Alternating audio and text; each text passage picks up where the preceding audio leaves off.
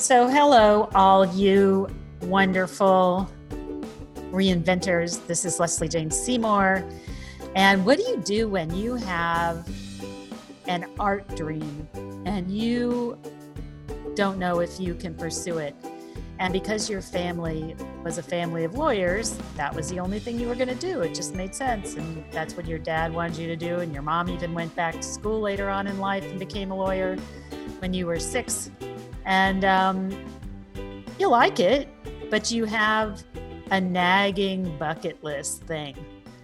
You're a musician in your side gig, and you really want to start taking that seriously. What the heck do you do? Well, I have somebody here, Shai Littlejohn, who decided she wasn't going to let that bucket list disappear. She was going to actually pursue it. And boy, did she do that. And it's a wonderful story about commuting from Boston to DC and then commuting to Nashville and then actually making her dream come true for a year and a half and then realizing that she actually didn't like the commercial part of music, but she wanted to find a balance somewhere. And so she did. And so now she lives in Nashville and she is married and she does both, which is wonderful. And it's a really good story about how to be practical, about finding something that brings you some money that you can actually do and support your dream at the same time, but not let it slip by. So let me bring to you the wonderful Shai Littlejohn. So Shai, so glad to have you. This is such an interesting reinvention. I know that my listeners are going to love this. Well, thanks for having me. I'm glad to be able to talk to you and your listeners. So let's talk a little bit about your history, where you grew up and how you grew up and how you started out as a lawyer. Just give us a short idea of what your original direction was. Okay, so I grew up in Dayton, Ohio, and sort of a kind of General Motors town where sort of everybody was seemed like everybody was a General Motors worker or a doctor, teacher, dentist.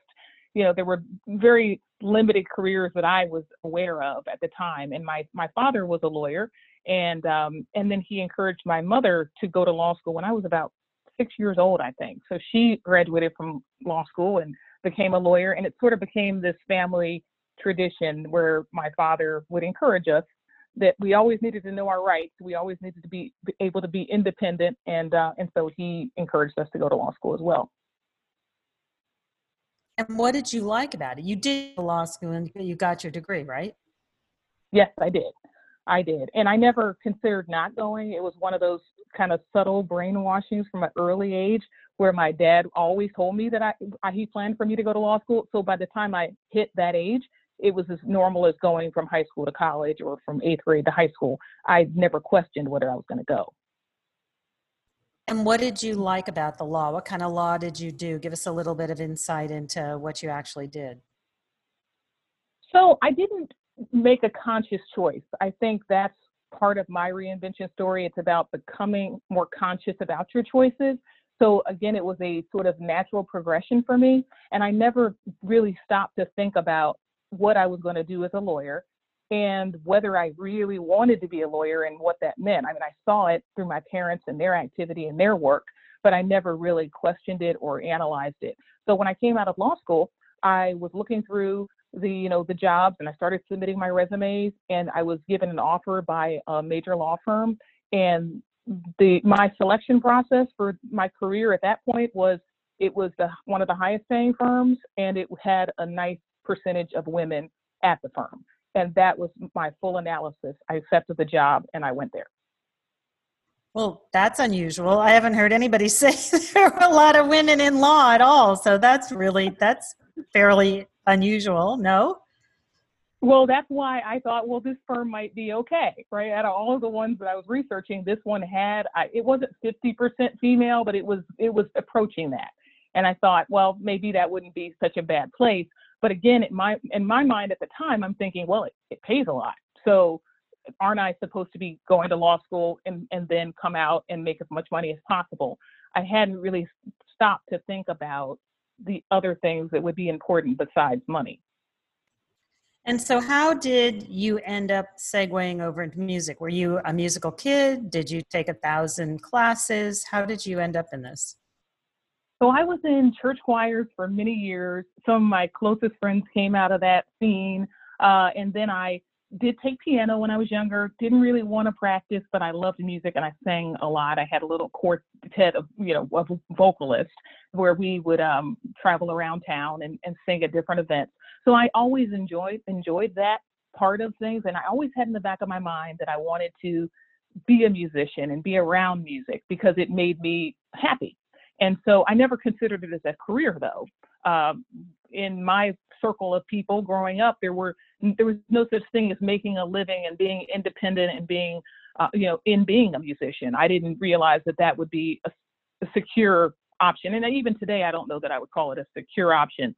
But my father's framework and expectation was that he wanted to make me able to be secure. And so he never would have encouraged a music career. Of course, later in life, he thought, well, you have your law degree, go do what you want to do. It's great. So he was very supportive when I made that transition. But that transition didn't come until I had been practicing, I guess, at least about 12 or 13 years by the time I decided that I really felt like this was a nagging feeling, a bucket list item that I'd always wanted to do. So I had a kind of negative job experience where I just didn't like the person that I was reporting to at the time. And so I was going through this time where my mother had been ill. Of course, a lot of us make major life changes when we have illnesses in our family. My mother was diagnosed with a terminal brain cancer. And so at that point, through helping to care for her and talking to her, I figured, this is a time. I can't just keep pretending as if life is always going to be there. It's not just the black and white, alive or dead. There's a whole slew of gray area in between. And as the years went on, I kind of realized that I didn't want to have regrets. And one of the regrets would have been not ever attempting to spend time with music. So after that sort of negative job experience, I said, I need a break. I need a vacation. I'm going to take let me look for an unconventional summer vacation. So I was Googling music and summer, and all of a sudden Berklee College of Music in Boston, its summer program came up. And I thought, wow, that would be sort of an unconventional summer vacation for an adult. And so I went. And when I was there, it was only there for a week, and I had the best time ever. So I came back, fresh perspective, still wasn't enjoying my job. And then I was on one of those long girlfriend phone calls where you talk about everything you don't like about your job and what are you going to do with your life. And my friend at the time said, why don't you apply to go to Berklee full time? I mean, you loved it when you were there over the summer. And while we're on the phone in that 2-hour call, I went ahead and filled out the application, wrote an essay, did all that. And a couple weeks later, I was offered an audition. And I said, wow, okay, well, I was surprised to even get admitted, And so then I went to the audition, and then they offered me a seat in the program. So that's kind of how it all, it just sort of happened naturally at that point. And then I started a part-time law practice and started commuting back and forth between school in Boston and my law practice in DC. And then I could keep going from there. It's been quite a journey. So yeah, I think that it's something I am so glad that I did. It's when you have a bucket list item and something that really kind of runs deep in your thought process and something you can't seem to shake, I personally think you owe it to yourself to explore it. And so what was that like, though? I mean, so you were doing part-time, so you were two-timing it, so you had enough money to not feel awful. But that must have been a lot of work to do both. I know I went back to get my master's while I was working full-time, and it's really hard. Yes, it was really hard. And I don't know, I think that maybe I would have experienced more success in terms of the commercial success of music had I stopped and actually considered not doing that part-time back and forth. But I had responsibilities. I owned a home in Washington, D.C. I knew the semester was going to be 16 weeks, and then there'd be the summer, and then there'd be another 16 weeks. So And my parents were no longer paying for me to go to school. So the tuition at Berklee is not inexpensive, as you can imagine. So there was those reasons. I was sort of continuing the work so that I could continue to pay the tuition and manage my responsibilities. And so tell me what your singing career or your music career looks like now, and what do you actually make of it? And does it bring you any income? Is it purely just an outlet? How do you work the two together? Yeah, so I ended up doing that commuting time from Boston to DC, and then I decided, well, this is not working financially.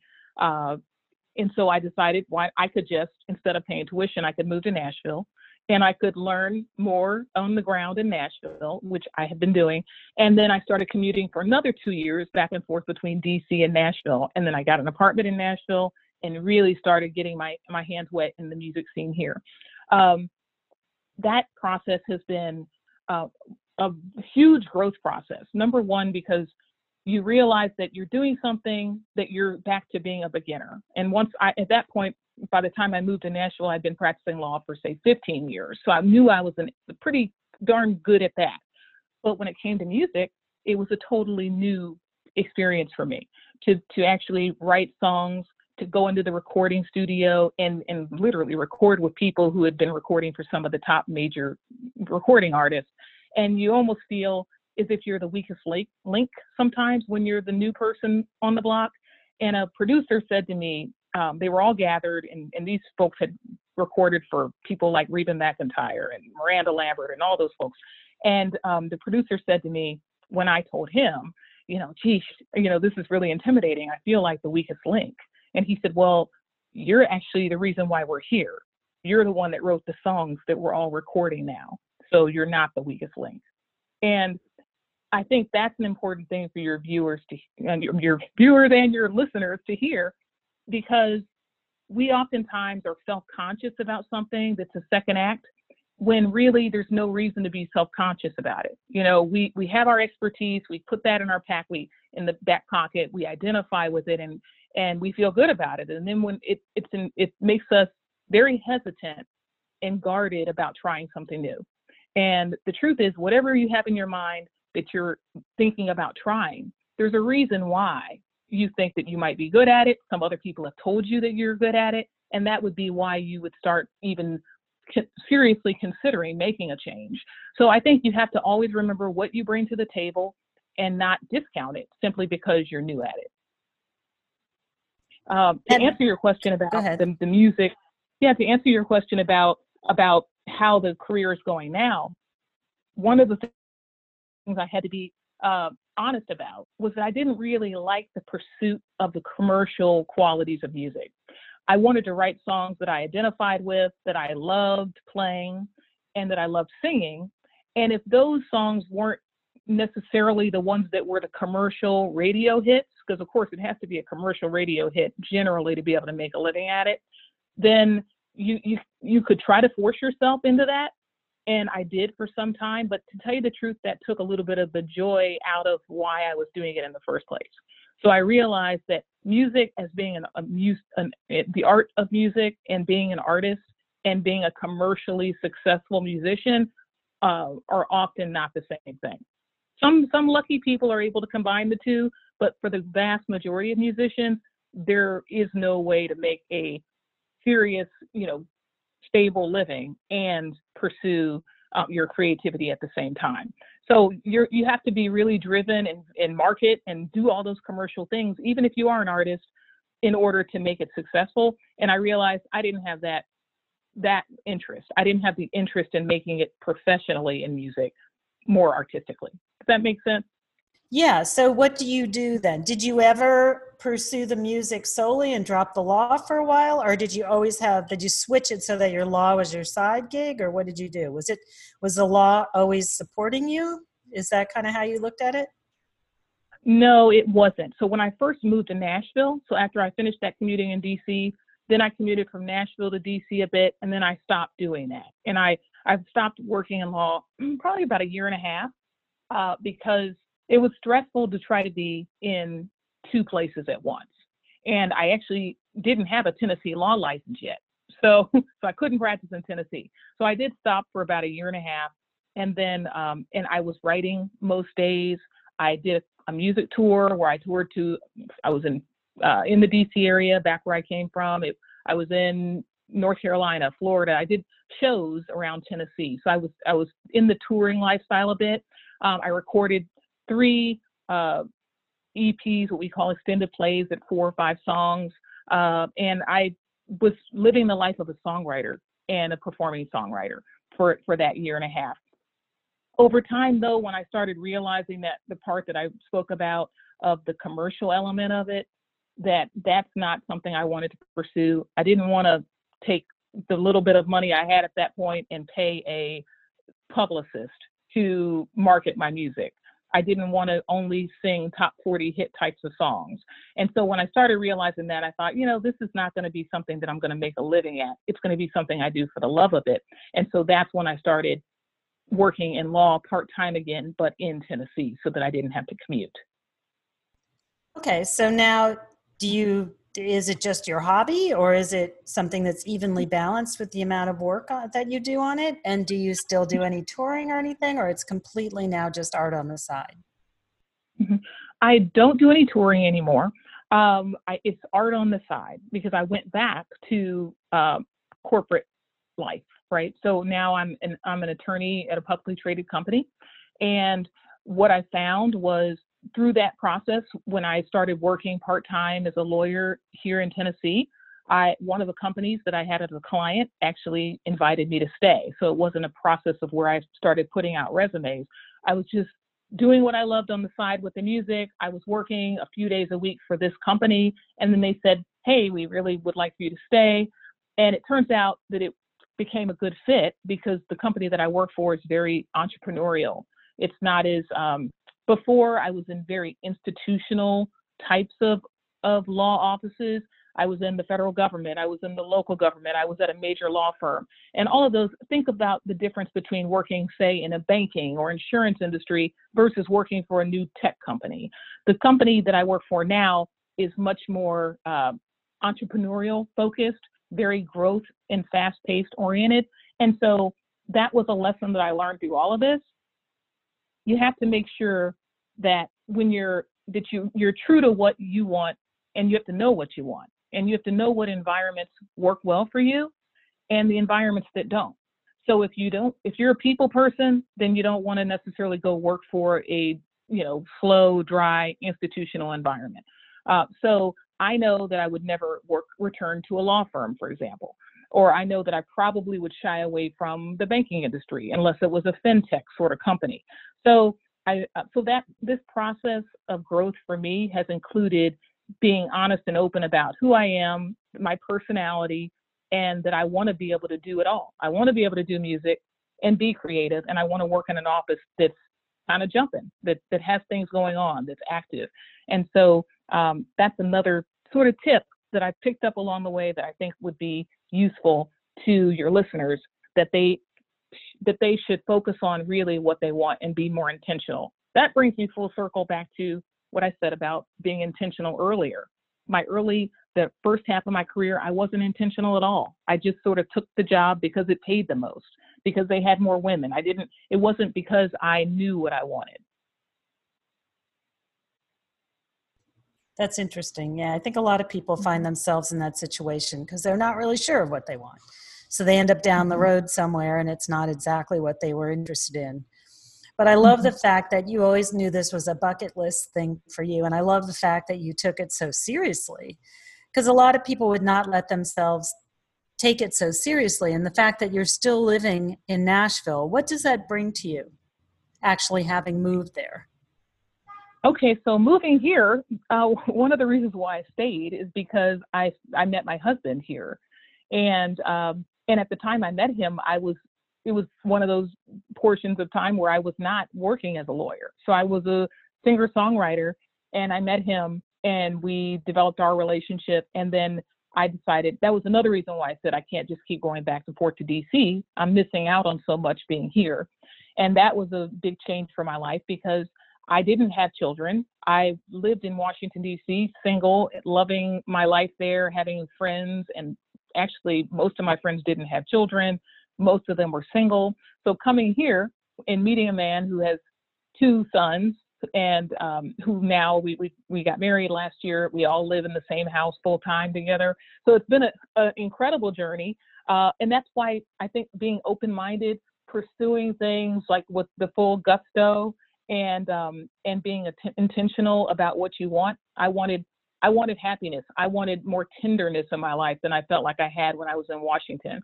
I wanted more clarity of what I was doing. I wanted more free time to be able to pursue, write my music and record the music and spend time with my then, significant other. So if you don't have what you want, you're the only person that can go get it. You can't wait for your employer to say, sure, I'll give you some free time. Sure, I'll let you, have Saturdays off in order to go write your songs. You have to take it. You have to find the place that you can be that works for you and the lifestyle that you want to lead. And did you find any issues with being an older woman and not being 20 when you were doing this? It's funny. I think it was funny that people didn't realize that I was older unless I told them. So I wasn't broadcasting that at this point. When I first went to Berklee, I was in my late 30s. When I did that summer program, a couple of the professors were trying to recruit me to attend full time because they didn't realize that I already had a degree. I don't know why, maybe because I was around so many college students that I just kind of blended in. I certainly wasn't wearing my suit jackets and, a full face of makeup and everything. I had my hair in a ponytail a lot. So I don't think people realized how much older I was than the kids in the school. And then in Nashville, I think they could tell I was a little older. But again, when you're in, it would make I assumed it would make a difference. I assumed that if I ever got to the point of having commercial success, that somebody would say, hey, but aren't you 40 now? Because clearly what they normally market are people who are in their teens and 20s. So, but I couldn't, but I got to this game when I got to this game. You only have the awareness that you have at the stage in life that you come into it. And so I could look back with regret and say, why didn't I try this earlier? But I didn't. And I tried it when I tried it. And I have to accept the circumstances that I'm in, the industry that I'm in, and not be in denial about it, but also not let it stop me. I mean, if you have a dream, sure, maybe you could have done it 10 years ago, but maybe you didn't have the awareness 10 years ago. Maybe now is the time, regardless of all those other factors that might tell you no. So if somebody is listening and they are in some kind of profession that they feel is not exactly right for them and they want to be more of an artist and they want to take the art seriously, what are the things that you would say to them? What kind of planning do they need to have? What kind of do's and don'ts are there? And now that we are, have just come through this or in the process of coming through this major pandemic, which is going to change the direction of many people's careers, what do you think is changing there? Well, I think that you have to make sure that you save money. You have to be in a position, especially the older we get, the more responsibilities we tend to have. We have to be able to pay for healthcare. We have to, we need to go to the gym. There's things that are a lifestyle, that affect our lifestyle that we definitely have to take care of. And so I don't know any woman my age or older who wants to be broke. Now, that doesn't mean you have to drive the fanciest car or live in the most expensive home. To this day, I maintain a very modest lifestyle of the type of home I want to live in, the type of car I want to drive, because at any given time, if I decide that there's another bucket list item or a dream that I want to pursue, I don't want my mansion to keep me from doing it. So there's a give and take there. I think as far as people that want to be an artist, art takes marketing dollars. It's not about necessarily the talent. Of course, the talent is important, but it's sort of smoke and mirrors. You would think, or you're led to think, that because an artist is talented, it's just going to go viral. Everybody's going to know it. Everybody's going to see it. Living in Nashville, there are probably 10,000 songwriters that live within a 10-mile radius of me. I know countless guitarists, countless drummers. And I think when you're in a community like this, you can see that talent is, you can throw a quarter and hit talent in every direction. The difference is luck, being in the right place at the right time, being willing to network, being willing to ask people for help, being willing to collaborate and not be an island and, you know, thinking that your talent's so great that you're going to somehow shine. and you have to pay money to market. You won't just get discovered. You have to, and maybe you keep your job because you decide that I need to pay for a publicist. I mean, many people don't realize that you'll read a magazine article. I'm sure you do, Lesley, but many people don't realize that sometimes you'll read a magazine article of the top 10 new artists, you know, and their publicist that they pay a couple $1,000s a month has gotten them that placement.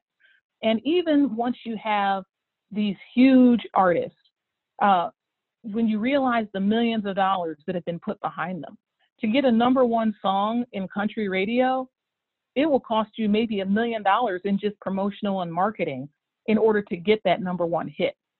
And the only thing that really I had no pays the bills, idea. That's incredible. Yeah, Unbelievable. It's astronomical. And so the reason why you don't have very many artists in the music industry making it big is because they don't have $1 million in marketing to get a radio hit, right?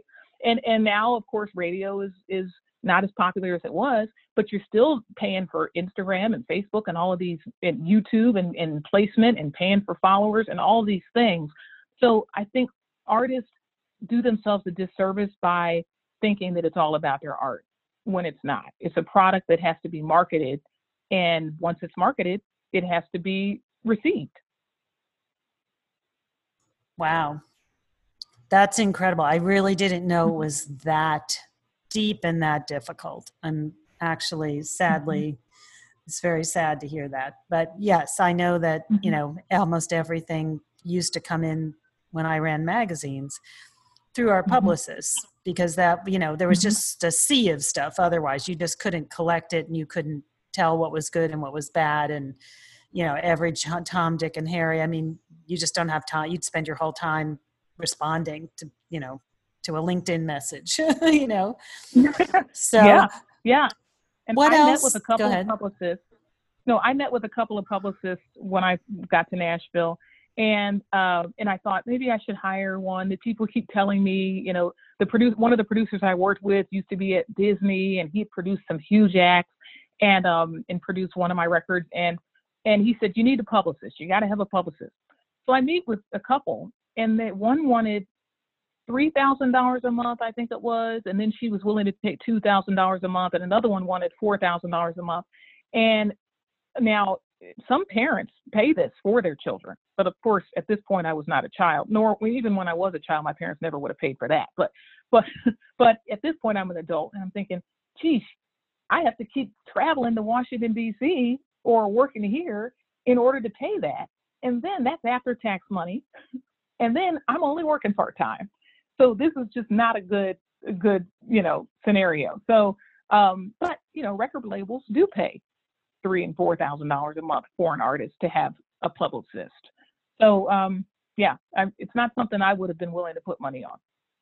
And I'll tell you, that's a low number compared to what I know from the media world, which is 10 to 12 a month. Wow. For any kind of, I remember when Tom Cruise was at his height, and he was, before he blew himself up by being a crazy person, but he was with the top publicist in the country at the time. And when I asked her, again, he was like, she was doing him for nothing because she knew that his name would draw other people to her, and she was charging him like $3,000 because she wanted his name. Yeah. And then she would charge the other people who would come in who were nobodies and wanted to be with the same person, you know, the 9, 10, whatever. So 3 sounds low, but impossible for a small person, for a single person, impossible. But I understand that. In Nashville, everybody's trying to make a living off of the music business. Well, not everybody, but, you know. Right. And so if you can get 4 artists or 5 artists to pay you $2,000 or $3,000 a month, you're got a business, right? Now, do you see any changes, because we're almost at the end here, but do you see any changes coming out of the post-COVID pandemic way that we're going to approach these kinds of reinventions into the arts or into music? Is there a different approach coming? Do you see the world changing in any way? Any thoughts on that?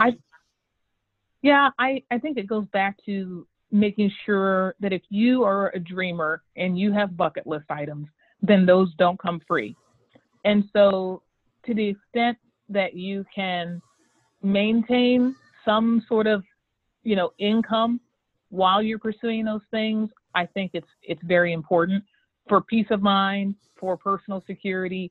I think it's very important.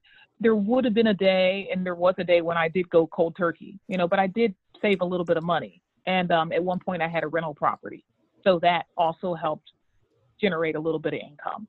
So, but I think you can start thinking about ways to put in, those kind of income opportunities in place, and that's not easy to do, but not everybody's going to go out and buy a rental property.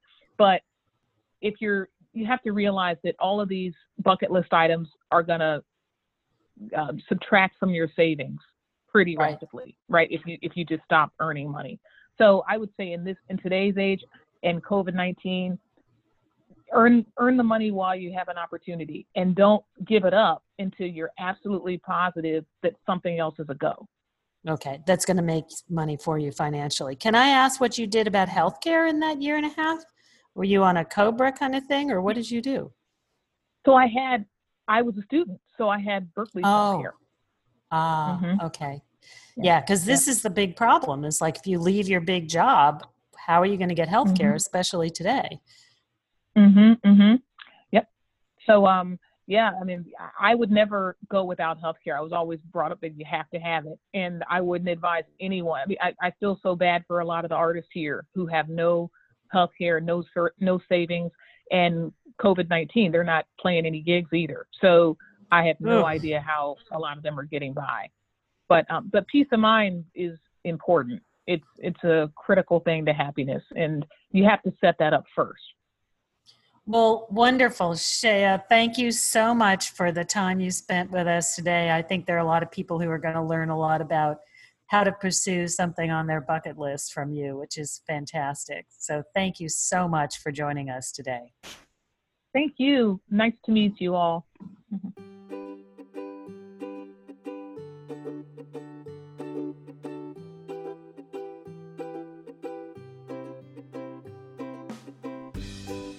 So thank you all for joining us at Reinvent Yourself with Lesley Jane Seymour. I hope you enjoyed this discussion with Shai today, and I hope that you will not let any dream sit on your shelf and not pursue it. I hear way too many women who say to me, I feel like I passed up so many opportunities and I didn't live up to my potential. Don't let that happen.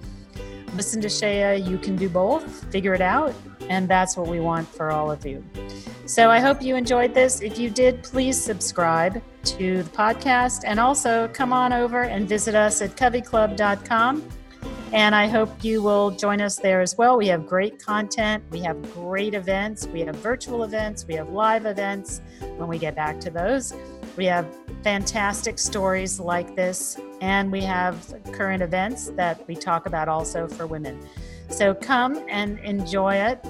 If you like the podcast, also give us a quote, give us a review, or give us some stars, and give us a comment. So thanks a lot, and we'll see you next time. Bye.